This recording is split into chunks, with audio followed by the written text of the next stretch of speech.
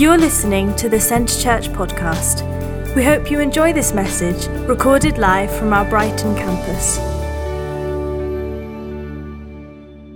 Last week, Giovanni was sharing with us the second half of James chapter 2 as we continued on with our Genuine Faith series. And he talked about this whole idea of works on the one hand and faith on the other. And I think it's important to remember that when we act, when we do something, when we do or say or whatever something, it's often in response.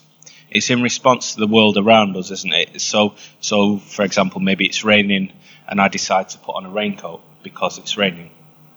Or in my case, I decide to run to the car and go to the shop and buy a raincoat because I don't have one. Or maybe what we do is in response to the people around us. So perhaps it's somebody special's birthday coming up, and so your response is to get them a gift or a cake or both.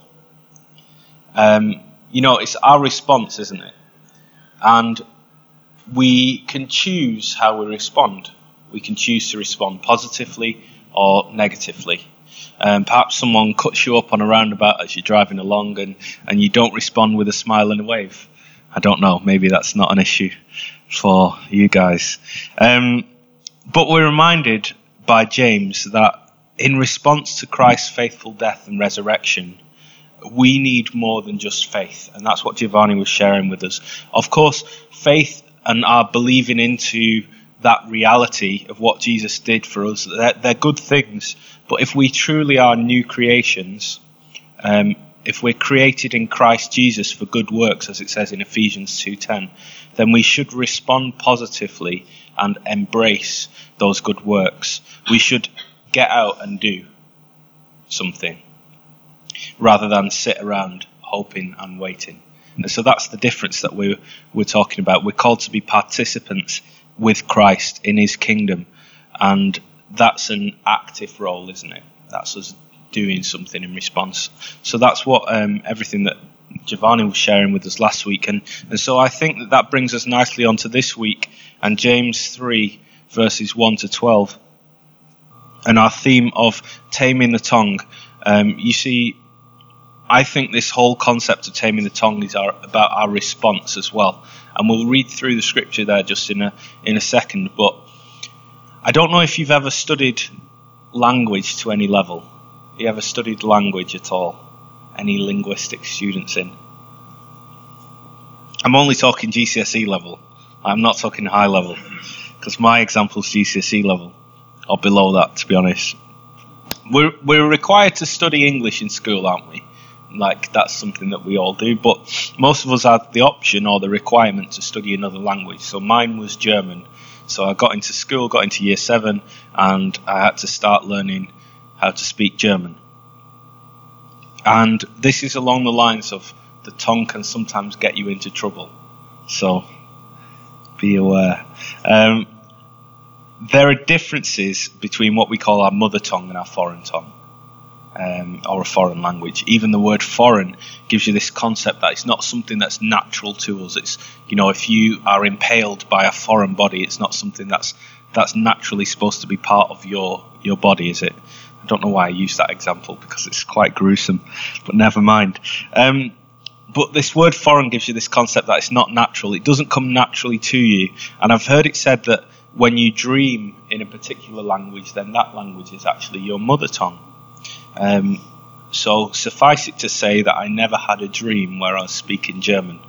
That was my level of German. And I can just about manage to ask for directions to the train station. As long as the train station is over the bridge and the first street on the left, I know where they're sending me. So there we go. So I was hardly an expert, but sometimes the tongue can get us into trouble. And I remember that I was asked to write a sentence containing the German word for wonderful, which is wunderbar.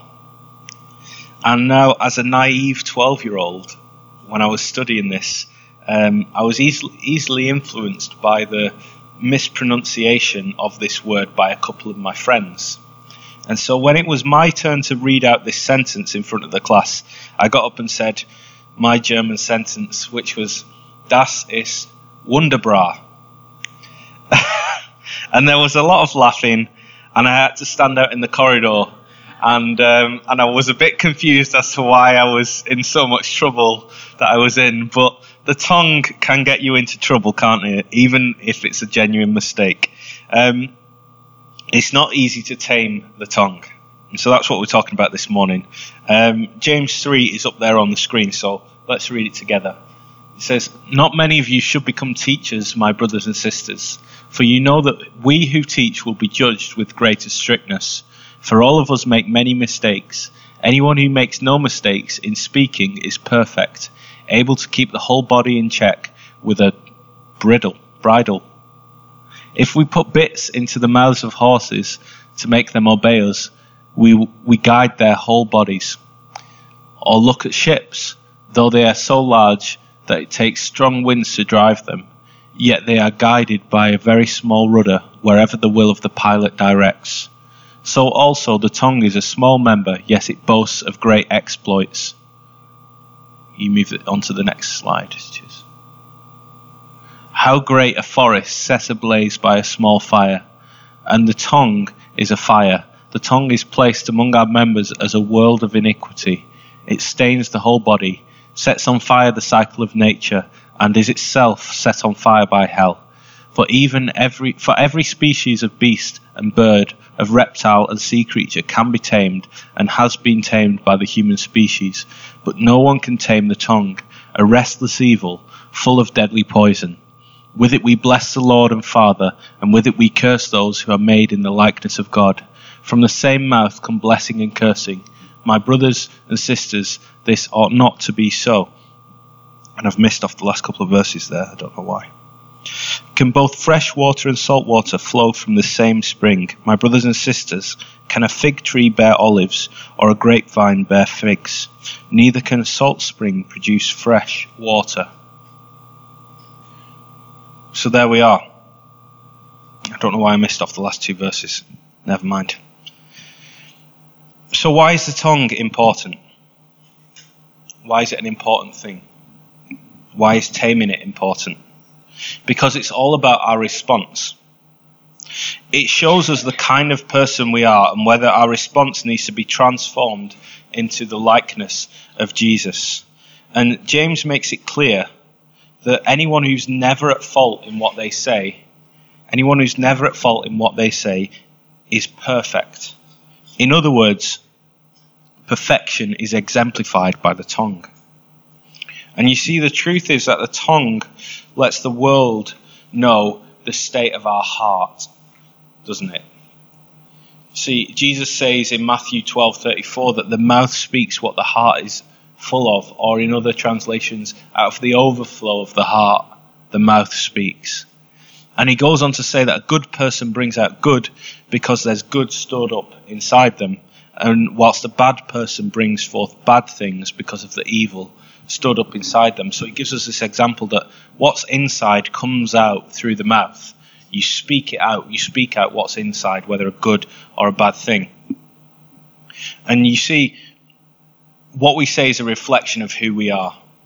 As it says in Proverbs 18:21, the tongue has the power of life and death. And that's both over people and also over ourselves. How many of us have ever spoken disruptive or destructive words over someone else? Not asked for a show of hands. How many of us have spoken destructive things over our own lives, over our own situations? We can tear down people in a second, can't we? We can say the wrong thing and it just tears people down. I remember some years ago, I used to put up videos on YouTube. And you really shouldn't go and search for those. They're really not worth watching. But I used to put up videos on YouTube, and I knew for every 10 good comments that I would get, there would be a negative one. And the problem with the negative comments is that it would cut to the heart of your own insecurities. That my own things that I knew were either wrong with myself or wrong with the videos that I was putting out there, those negative comments would cut right to that, cut through everything positive, and right to that little thing that you deep down know about yourself and you don't want to hear, but then someone says it and it sort of sends you into this spiral of just self-doubt and being upset and all this sort of stuff, because it exposes to me and to the world those little insecurities that I had, or that I have even still. We're not called to be that person, are we? We're called to tame the tongue and control what we say, but it's not always easy. And in fact, James says you can't do it.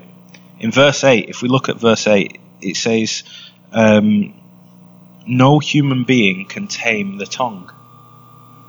No human being can tame the tongue. So why are we talking about it? We might as well give up.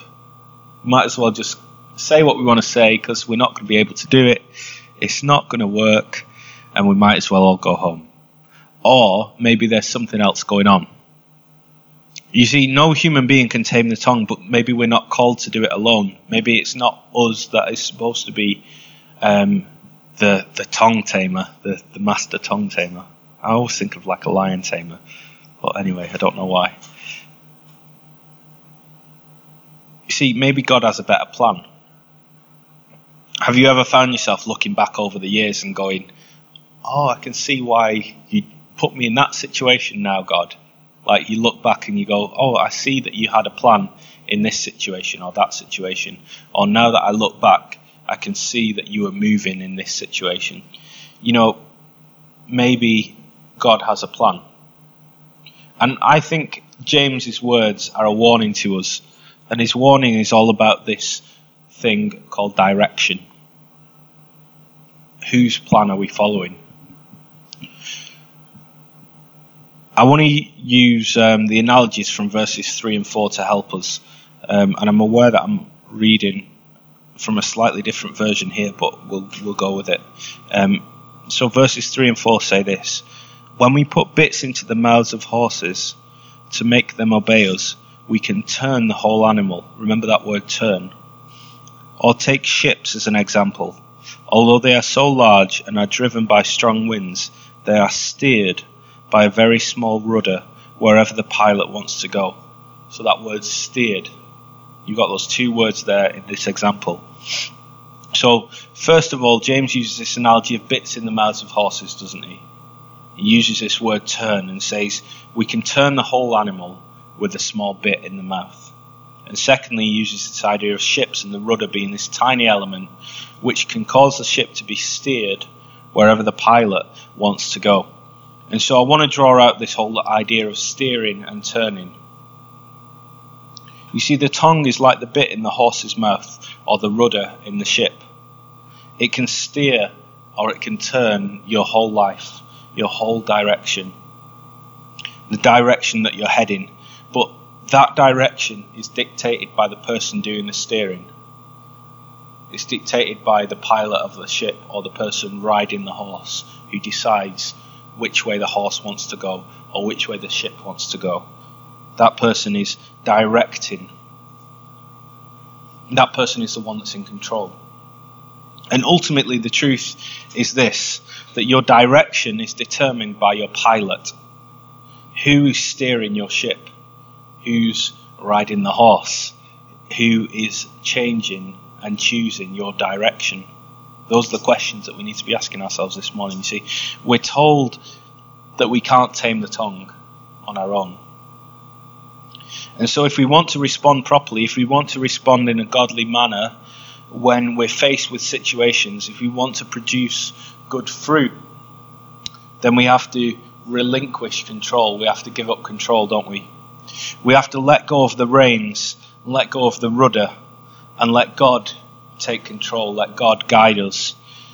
Make Jesus your pilot, or rather, let the Spirit of God be the guide. When James continues and says that we can't tame the tongue by ourselves, and that he says that both positive and negative things come from the same mouth. He says, with it we bless God and curse people made in his image. We can say good things and we can say bad things. They both come out the same mouth. And he's urging us to be guided by the Spirit. He says, this shouldn't be. There's an incompatibility with us coming and praising God on the one hand and tearing people down on the other. That's not how life in the Spirit should work. That's not how life in the kingdom of God should work. And he uses this analogy to say that you don't get fresh water and salt water from the same spring. You don't get trees bearing the wrong kinds of fruit. They all do what they were designed to do. And this led me to thinking, well, how does a tree bear good or bad fruit? And I thought, well, it's whether that tree is a good tree or a bad tree. If you've got a bad tree, it's not going to produce good fruit, is it? If you've got a good tree that's well cared for, well looked after, planted in the right place, then it's going to start producing good fruit. And that's what Jesus says in Matthew 12, that actually, if your roots, if your core is rotten, if what's inside is corrupted, then you'll bear bad fruit. Why? Because it's out of that overflow of what's inside that the mouth speaks. James understood it, and Jesus understood it, that in fact the only way to make a tree healthy again is to heal it from the root, from the inside. And you and I need to be healed from the inside. We need to be restored, to be cleansed, and to be made new and we need that rotten core to die. Otherwise, we're not going to be speaking life, we're going to be speaking poison. Because it's what's inside. It's what's inside that comes out when we speak, when we open our mouths. And the reality is, in the same way that we can't tame the tongue, we can't fix ourselves. We can go some way towards making it look like we've got it all together, and in certain situations we might say the right thing, and it might come out nicely and everything might work, but there's going to be that one time where you fly off the handle, or this happens, or that happens, or the other happens, and you know where it's come from inside, and in a sense you can't fix that. You can't make that better. You need God to step in. And the reality is that it's the Spirit of God living inside us that transforms us. Paul says in Galatians, he says, I've been crucified with Christ, and I no longer live, but Christ lives inside me. Christ lives inside me. That statement is about who we are in Christ, about us being new creations. And I find that profound, and you've probably heard me talk about it a number of times, because I do find it to be incredibly profound, because it's an indication that our root, that our core has been transformed and is being transformed. And we're called not to take back control and to veer off into some different direction than God wants us to be heading. But we're called to allow the Spirit of God to change and transform us, to transform our lives, so that they begin to look more and more like the life of Jesus. In Romans 8, Paul says that those of us who are in Christ Jesus are in the Spirit. He says we're not in the flesh anymore. And the reason is because the Spirit of God lives in us. And that same Spirit that raised Christ from the dead lives inside each one of us. And that Spirit will give life to our mortal bodies. Mortal bodies. I've got a very northernism there. The Spirit of God, the same Spirit that raised Christ from the dead lives in us, gives us life and is life to us. And that Spirit is alive in us right here and right now. And that's good news, isn't it? It's good to know that the Spirit of God is alive in us right now. And that same Spirit is the one that's piloting and controlling our lives if we allow him. A good tree will bear good fruit. And a bad tree will bear bad fruit. But the good news is that in Christ we are good trees. And Paul says, if Christ is in you, the body or the flesh is dead and the spirit is life because of righteousness. So either we are in Christ Jesus or we're not. Either we're a good tree or we're not. And the reality is that we're known by our fruit, by the things that the Spirit produces in us. And we're called to give over our lives to the life of the Spirit, to stop taking back control, to taking back the direction for our own lives, but actually give it over to the Spirit. If we look in Galatians chapter 5, it probably is not on the screen, I don't think. But we'll be looking in Galatians chapter 5, and I'll read verses 16 to 25. And hopefully this will help us figure it out a little bit. It says this: "So I say, walk by the Spirit, and you will not gratify the desires of the flesh. For the flesh desires what is contrary to the Spirit, and the Spirit what is contrary to the flesh. They're in conflict with each other, so that you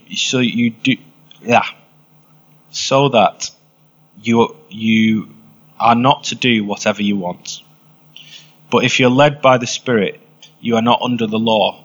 The acts of the flesh are obvious: sexual immorality, impurity and debauchery, idolatry and witchcraft, hatred, discord, jealousy, fits of rage, selfish ambition, dissensions, factions, and envy, drunkenness, orgies, and the like. I warn you, as I did before, that those who live like this will not inherit the kingdom of God. But the fruit of the Spirit is love, joy, peace, forbearance, kindness, goodness, faithfulness, gentleness, and self-control. Against such things there is no law. Those who belong to Christ Jesus have crucified the flesh with its passions and desires. Since we live by the Spirit, let us keep in step with the Spirit." Since we live by the Spirit, let us keep in step with the Spirit. That's how we produce good fruit, is by keeping in step with the Spirit. And I want to ask, who leads you?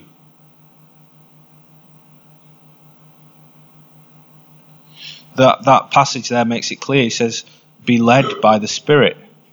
If you're led by the Spirit, you're not under the law. If you're led by the Spirit, you'll produce the good fruits of the Spirit. So are you led by the Spirit? Are you planted in Him?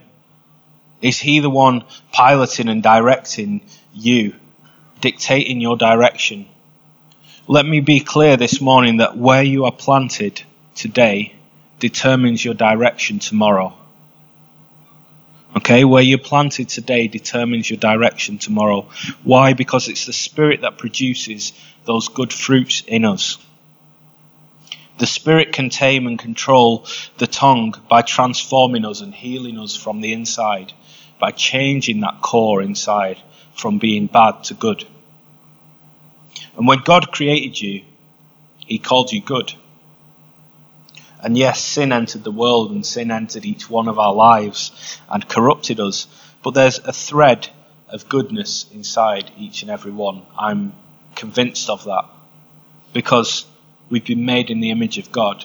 And when God calls something good, no amount of sin can corrupt it to the amount that it's not good anymore when it was created good. And by His Spirit we're restored to be truly human, living the way that God called us to live. Don't be deceived. Be planted in the Spirit. Be led by the Spirit, the Spirit that produces good fruit in each and every one of us. See, these fruits are not produced by hard work or effort. They're natural byproducts of good trees planted in good soil. You don't get a tree, you don't get an apple tree being planted and going, right, if I can just try hard enough, this year I'm going to try really hard and I'm going to make pink ladies because they're really nice apples. Expensive, but they're good. They're worth it, I think. So this tree's like, if I can just try hard enough, I'm going to produce a good apple. And it comes out rotten. There's there's no amount of effort or work that can make that tree produce good fruit. It either is a good tree or it's not. And if it's not, then that badness inside it needs to be cut out. The tree needs to be healed and made and maybe replanted into a different place, planted into good soil. Maybe that's the problem.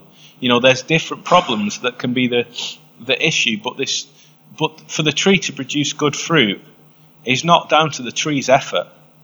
It's down to where the tree has been planted and how it's being cared for and looked after. And in that sense, that's why I'm asking you, where are you planted? Who are you led by? See, the fruits of the Spirit are byproducts of us walking in step with the Spirit. It's all good for me to say to you, you need to have love, joy, peace, patience, kindness, goodness, faithfulness, gentleness, self-control. And did that without looking. Sorry, I was a little bit like yes, and humility. And it's all good. It's all good for me to sit here and say, well, you need to have those things. And you're like, but how? How can I just have them when that's not how I feel inside? Or I'm getting angry, or I'm getting upset, or any of these other stuff. And you're like, well, it's a fruit of the Spirit. That's what I think we often forget. It's fruit of the Spirit. It's not fruit of us trying hard enough to achieve this. It's not fruit of us putting in enough human effort to tame the tongue. It's fruit of the Spirit. So if you're finding yourself not doing these things, then you need to walk in step with the Spirit more. That's where you need to put your effort in, is to walk in step with the Spirit. Do the things that God is telling you to do. Read your Bible. I remember a kid's song that we used to sing, read your Bible, pray every day, and you'll grow, grow, grow. I mean, it's simple, isn't it? But simple and basic, but true. Because if we want to walk in step with the Spirit and we're not praying, we're not reading our Bible, we're not spending time with God, how are we going to walk in step with the Spirit that we don't even know? We actually need to, those are the places that we put in effort. Those are the things that we can do, the things that we can, when we can wake up and give the day over to God, when we can spend time listening to Him, sitting and reading and meditating on His Word, and chewing over what he's got for us. Those are the times when actually we can put effort in. But if we put effort in to try and have more peace, it's not going to work, because we're not walking in step with the Spirit. It's walking in step with the Spirit where we put our effort in, and the byproducts are the fruits of the Spirit. Those are the things that show to everyone around us that actually this person's living a life in the Spirit. Not by any human effort, but by God's transformation inside each one of us. So this whole idea of taming the tongue and responding appropriately boils down to this one question of who leads you. Who's that person who's piloting and directing the ship of your life? Is it the Spirit of God, or is it yourself? Have we handed over control to God, or are we taking it back and saying, actually, this way looks easier. I can get there quicker if I go this direction.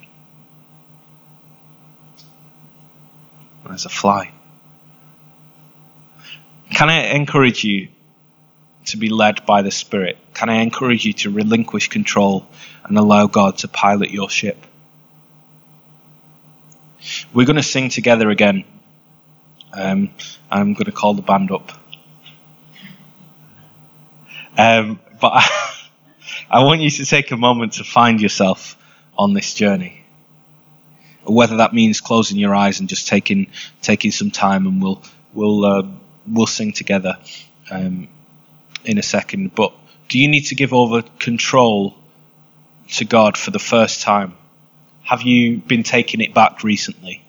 And do you need to recommit to a life by the Spirit? You'll know the areas in your own life that God's speaking to you and prompting you.